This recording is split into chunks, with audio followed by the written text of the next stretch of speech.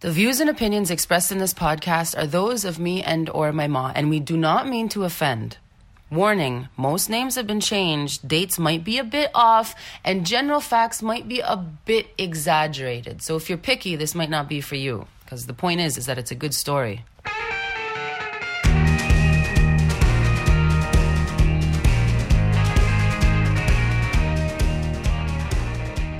I am so excited to announce the return of Coffee with My Ma. In anticipation of the release of Season 2, we will be re-releasing Season 1 over the next few weeks. So if you don't follow us already, we are on Instagram, Facebook, X, and TikTok.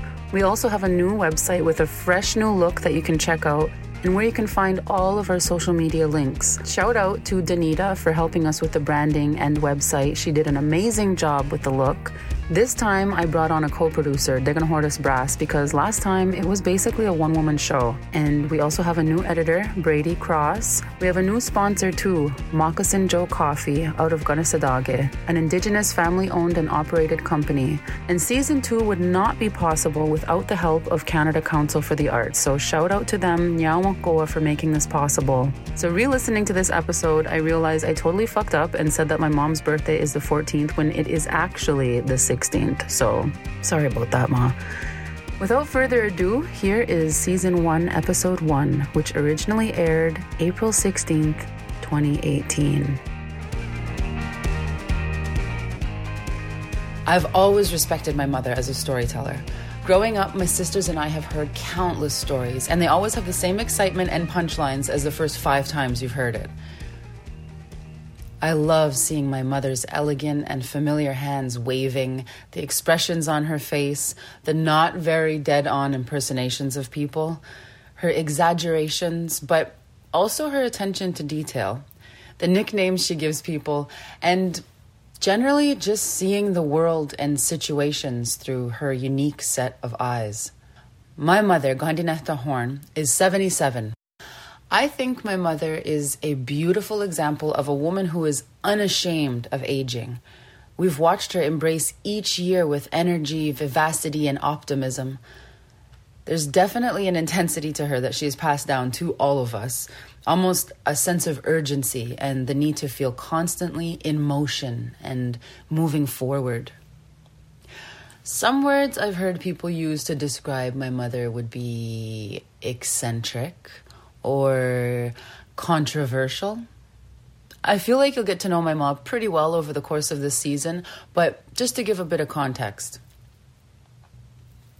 Gandinetta Horn was born at Queens County Hospital in Brooklyn, New York on April 14th, 1940. She was the second eldest of 9 children. Her father, Joe, was an ironworker, and her mother, Margaret, was a homemaker. My mother witnessed the implication of the St. Lawrence Seaway in Kahnawake. She was a big part of the civil rights movement in the 1960s. She worked behind enemy lines at Indian Affairs Canada during the 70s and 80s before being fired for failing to return to work in the fall of 1990 because she was stuck behind razor wire at Oka. She's raised 4 daughters and has over a dozen or so grandchildren. There are so many decades and situations and stories and experiences that my mom has shared with me. Maybe it's because I'm the youngest, but I've had to piece together a lot of the past to figure out how my family got to this place, to where we are now. I've always had a need to know more, to dig deeper and understand why. Why everything? Question everything, as my mom would say. I have no idea if it's because I'm an actress or because I'm the youngest, but these stories that my mother tells have always stimulated my imagination. I mean, they have everything that I, Ganyet Dio, could possibly want in a story. They've got history, a strong ethnically diverse female lead with a great sense of fashion, social issues, and best of all, a unique sense of humor. When my mother was 68, I was living in the Plateau Montreal with some roommates, post-theater school, chilling at the Fringe Festival, being like generally super hip in my early 20s. And I get a call from a sister telling me that Ma was crossing the border, okay, and anyone who grew up like we did, post-Oka crisis, Quebec, Mohawk, Canada relations, etc., knows that crossing the border can more often than not come at a price. So, Ma was crossing the border in Aguesasne, okay, and the guards beat her up, okay, and she had a heart attack, but she's okay and she's at the hospital in Cornwall. My mother, although we probably didn't have the best relationship at the time, was one of my two superheroes. My mom and my dad. I thought they were both indestructible. I moved home to Kahnawake pretty quickly after that in an apartment on top of my ma's house. I would start going downstairs or next door to my sister's house to have coffee every morning. That was the beginning of a new phase for me in my life. The phase of wanting to know more about everything. I was always curious, but I wanted nothing to do with politics or activism, as it had governed my family's life for so long and created so many obstacles. And then I realized I chose one of the most political paths, being an artist. I started actually really listening to my mother's stories, analyzing and asking deeper questions.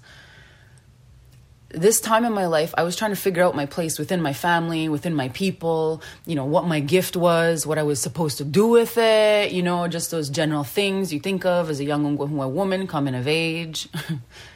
I thought to myself one day, how can I bring forth these stories and examples of a strong, outspoken Indigenous woman to my generation? My sisters and I have berated my mother to write her memoirs for years and years, but she just won't. So I thought, you know what, maybe I'll try writing a short film. So my sister and I pitched one of my mother's stories a few years later, and we won the competition. Thanks, Imaginative. It was awesome. And then you actually have to get the movie made, which is way harder than you think, guys. So flash forward. Last year, I, Ganyetillo, discover what the hell a podcast is. I get addicted. I listen to top of the charts ones as well as terrible quality ones. I've listened to so many and I'm always looking for more. I decided last year, okay, I think this is something I might be able to actually do. So I rack my brain for ideas and they all happen to involve my mother in some capacity because I'm super cool like that. I just hadn't any clue what the context, format, or literally anything was going to be. But I decided I had to start somewhere. So I started to record my mother one day while I was having coffee downstairs at her place. She started telling me about the late, great Mohawk activist Richard Oakes, and I asked if I could just record her. And after that, I just asked her to tell me any story that she could think of, and I'd figure out what to do with it later. She's since gotten really into it and remembering stories. We have a full-on list going now, and I have requests from my sisters. But most importantly is my mother is super comfortable with this. She trusts me, and she's the one getting to tell her own history. I recorded probably around 10 full stories, and I sat on them for months, not really knowing what I wanted to do with it yet. I'd listen to them when I was away from home and lonely, and I just wanted to hear my mom's voice. And then a grant I've since applied for and got, thanks Ontario Arts Council, sort of helped me streamline and focus my project while I was filling out the application. So then, Coffee with My Ma was born. I imagined breaking her stories up and inserting my own thoughts here and there and, doing all kind of fancy stuff. But the more I listened to the clips, the more I loved the interaction and dynamic between us, mother and daughter. The flow of the story told by the person who experienced it and the passing down of knowledge. It's also a peek into the insights and everyday conversations we have, not only as women, but as Indigenous women. The old generation passing down to the new. Sure, my mom's stories can at times be unbelievable and make for really good entertainment, especially when told by her.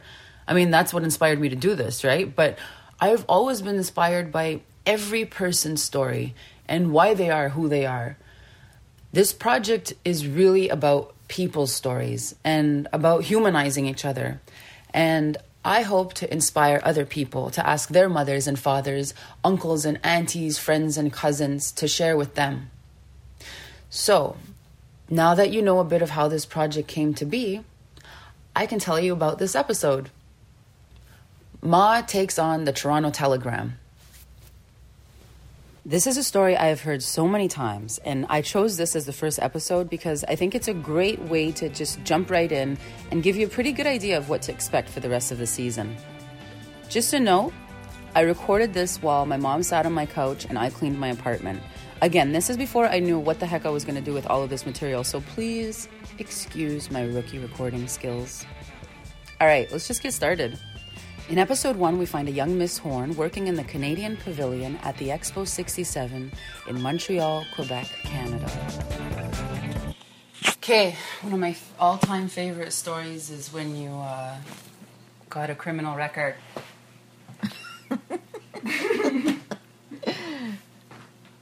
Well, it wasn't all that funny when I was going through it. Anyway, I was working at the World's Fair, and there was... When? In 1967. Where? Montreal. I know. Yeah. Anyway, there was a guy that worked for the Toronto Telegram. I won't give his name. I'll just call him Booker. Booger? Booker. Is that his last The book, like he thought that he was a writer, so I'll call him Booker.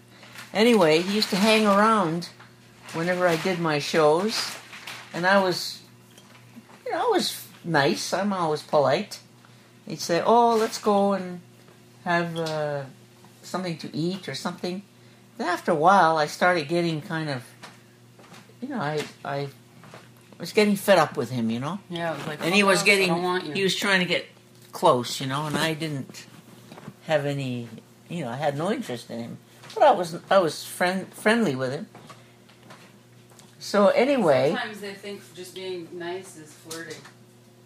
Yeah. So anyway, I said, "Look, I don't want to have anything further to do with you," and I ran away, and he started to chase me. He chased me. Yeah, and he was writing stories about the. He chased you where? Like in the what you call it? I went in the metro and I went home, and he followed me. Anyway. What's with weird guys following you? I do have that problem. So anyway, so then I told him to stay away and never to bother me again. He followed you to your house, or you caught him like? I caught him following me, and I told him to stay away. Anyway, so then you know what he did? He wrote 3 stories in the Toronto Telegram, big stories about me. And they were very awful stories. That I was a loose woman and all this kind of stuff. He did. How does somebody how does an editor let that be published, Well, McFarlane let it be published because I called the Toronto Telegram and I said, I would like to have an opportunity to answer this because it's all false. Mm-hmm. There were 3 stories and they were all false. And consecutively? Yes. Like day after day? Or? Well, not day after day. One would come out and a few days later another one. And you would get them paper here? Yeah. People would show it to me.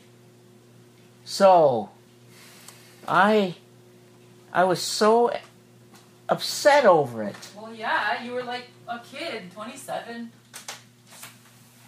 Anyway, so I decided, well, I would like to go and meet the board of the Toronto Telegram and talk to them. So I wrote them a letter, and they didn't even answer it. And I said, well, so I called the Toronto Newspapermen's Club, and I arranged to have a meeting there.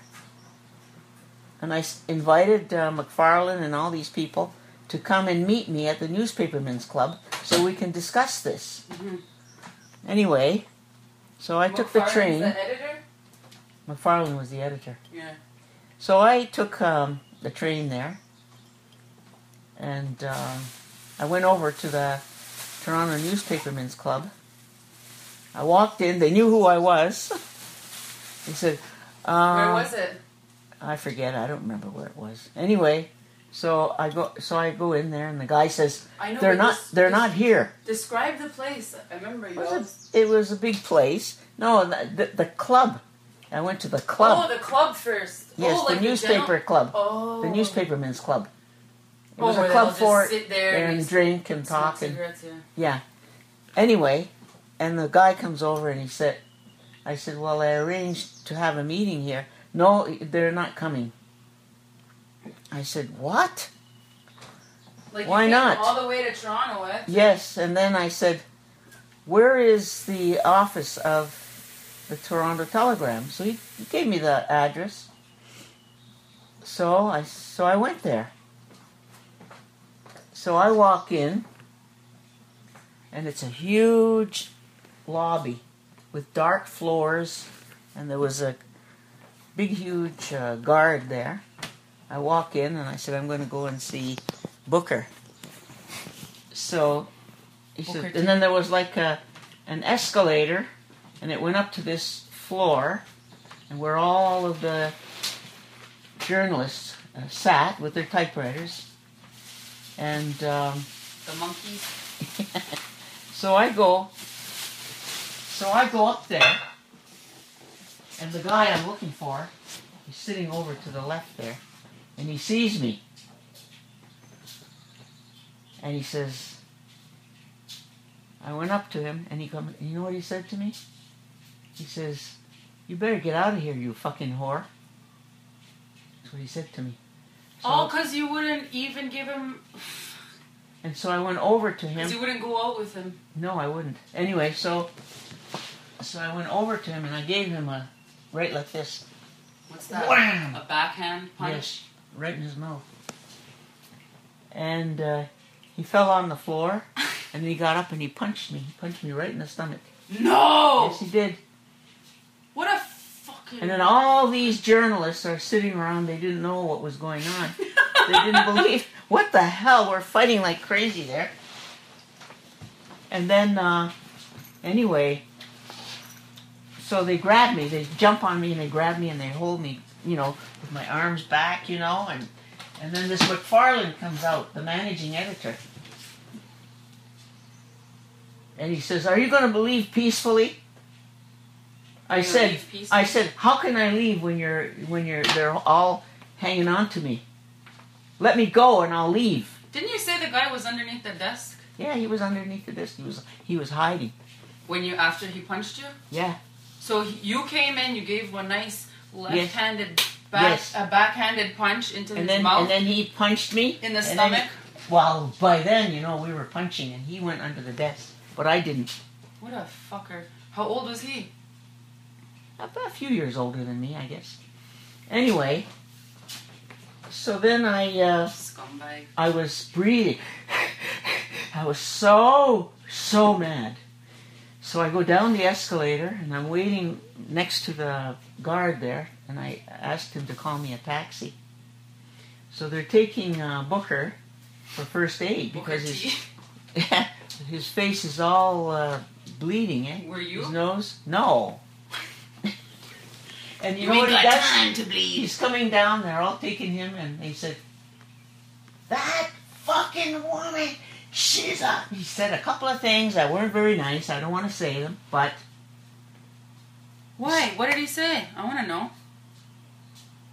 Well, he just said that I was a bitch and a whore. bitch and all kinds of stuff like that.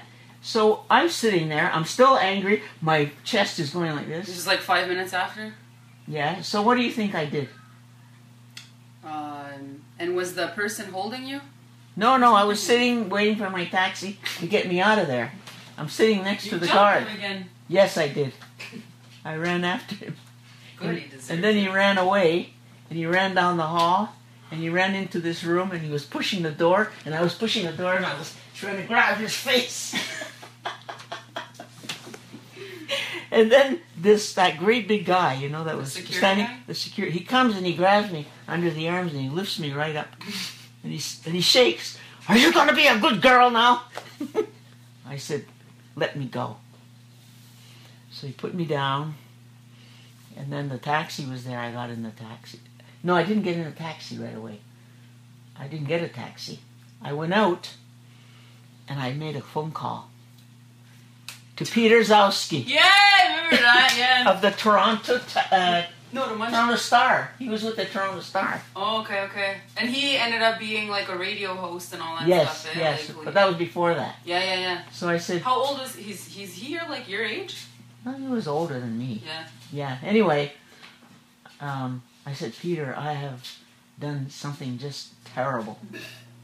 He said, what did you do? So I told him what happened. He says, that's the funniest thing I ever heard of. He says, don't even worry about it. Just get on the train and go home.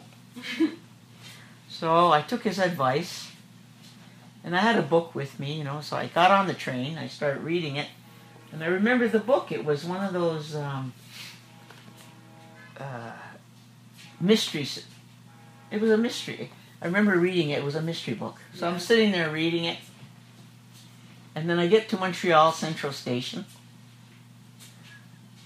and I see everybody getting off, and I'm standing there, and I see a whole lot of, Central Station? I thought it was... It was a Central Station. Oh, yeah. They're all there, and there's a whole bunch of newspaper people there, and I said, geez, I wonder who's on this train. Famous some person. famous person. So I'm waiting, and then I see my brother Frank waving at me. Hey! So I said, Frank, what are you doing here? He says, you beat up a guy, didn't you? I said, oh, that was nothing. Well, he said one of the reporters called him and told him to get me off the train at Kirkland, One of at the Dorval. From the Toronto Telegraph? And they all rushed out there from Gunnawong, and they rushed out there to try and catch that train to get me off in Dorval, but they just missed it. So they all rushed to Central Station. Oh, it's such a good story. I love this story. So then the cops come, RCMP and everybody, Yeah. and click, they put me in handcuffs and everything, and they take me. And they It was the throw- RCMP? I I think it was guess so, because it would be... Yeah, and they throw me into the clink? the clink. Yeah, they took me to the clink. With all the prostitutes. Yes, I was in there with the prostitutes. Didn't you say you made friends with them? Yeah, they were okay. They're probably nice, yeah. No, they were all right.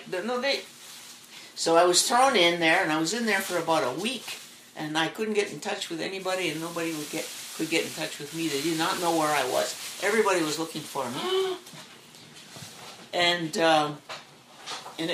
every time they had, how they bring people out and they try to a lineup. They kept throwing me in the lineup. Just because they had an extra body? Yeah. I'm so glad nobody identified me for a murder charge or something. But anyway, and they would only give me food if they took the money out of my purse and bought me a sandwich. Holy They didn't feed me. And this girl that was in the opposite, she's, I don't know what she was in there for. She says, watch this. And she pulls out this red wig. She says, they'll never identify me. She goes out, and her and I were both in the lineups all the time. But she had that red wig on. Nobody would identify. Nobody recognized her. Why, did she do something? I think she did. Anyway, so finally, they had to take me back to Toronto, where all this happened. And I was charged by John Bassett, the owner of the Toronto Telegram, rich guy, one of those Silver-haired? family compact people. Like the bankers and everybody, they own everything, eh?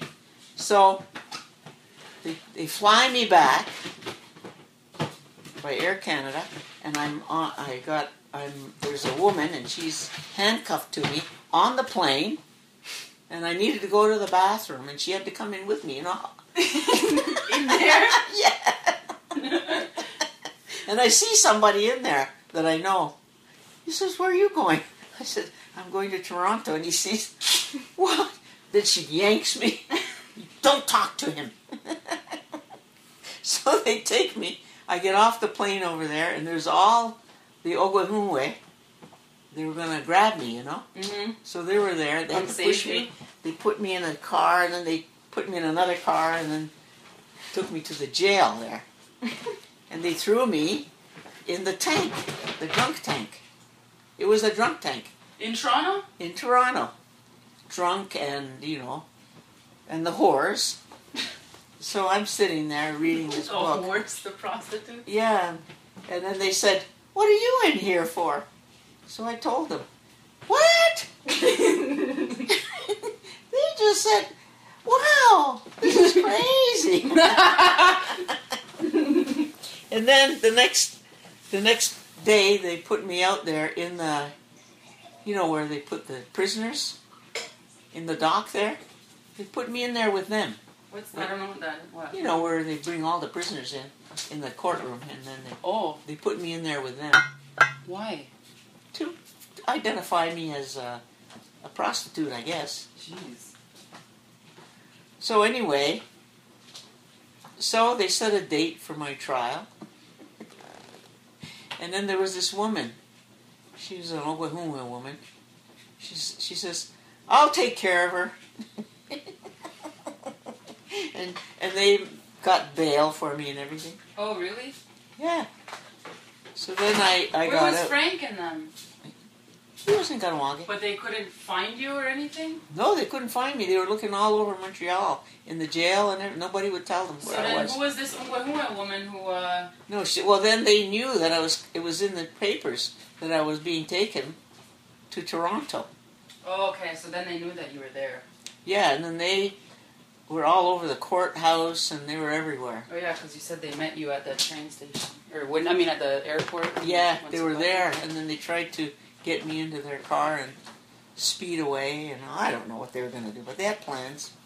So anyway, then the trial came up, and I had to go back there, and oh my God, the way they made me out, I was like a Sylvester Stallone or somebody, Like Eh? A Sylvester Stallone? What do you mean, like rock? Beating him up, What a pussy. And they had pictures of him, and his face was all swollen. It was all bloody, and Good.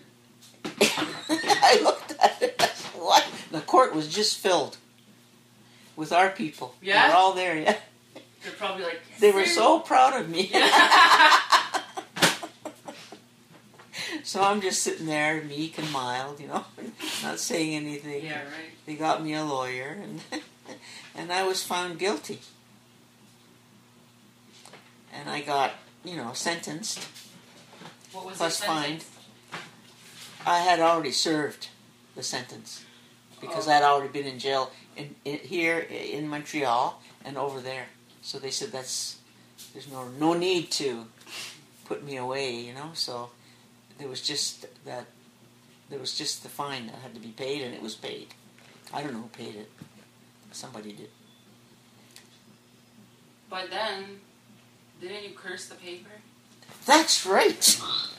Anyway, so I wrote to the Toronto Telegram, and I did not like what they did when I was on the bridge, blocking the bridge in Agusaste. They had a picture of me on the front cover. Yeah. Because I was charged with carrying a concealed weapon on that. This was... Yeah, I know. Yeah, and I had... During they drew... blockade...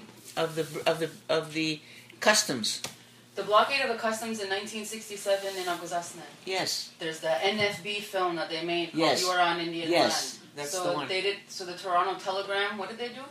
Oh, they had pictures of me, and there was one where I was being I know arrested, and they put a big knife there. They put it in their picture? Yes, and they charged me for having a concealed weapon. Well, that wasn't very concealed. And I didn't have a weapon. All I had was a camera tool, and I was taking the air out of the tires with that. Nice. Anyway, so I didn't like the Toronto Telegram. So I wrote them a letter, and I said that I was putting an Iroquois curse on the Toronto Telegram. And I wrote about what they had done and so on, and said, you are going to go out of business for what you did to Where me. did you publish that? Well, you wrote them a letter. I wrote them a letter, and then they went out of business, and they put that right on the front of their paper, the last issue, that it was my fault they were going out of business. They put that in my letter in. Oh, good. So there, those curses work. Anyway, that's the story. I love that story. That's one of my favorite stories ever.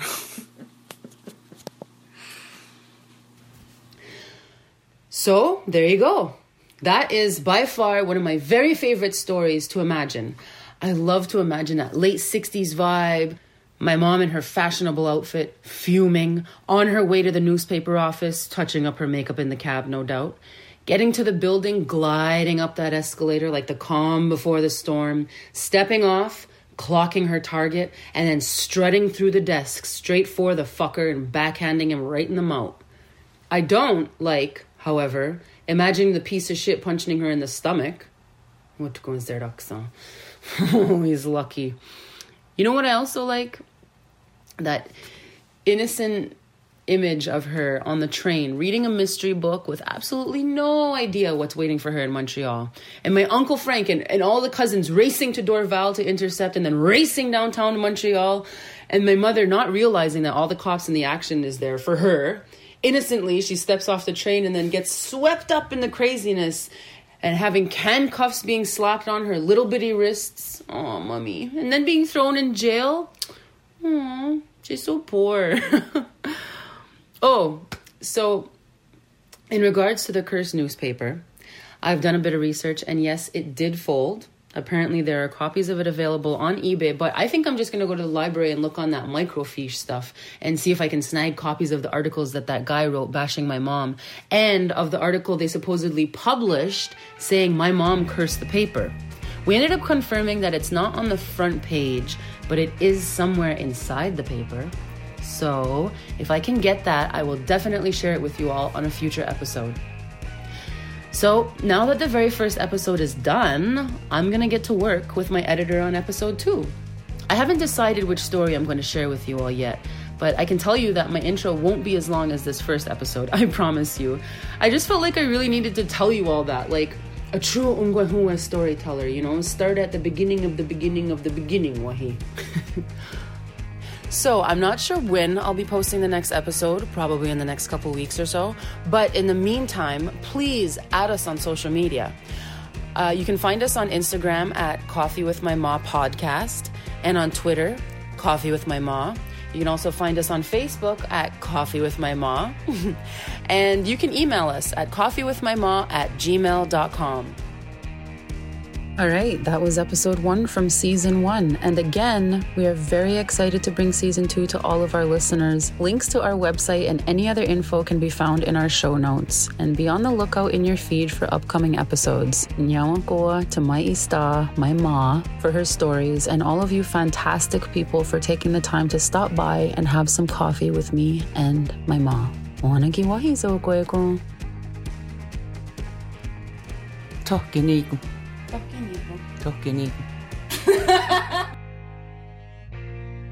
Okay, there's a correction you wanted to make. What did he actually call you? He called me a fucking Indian whore.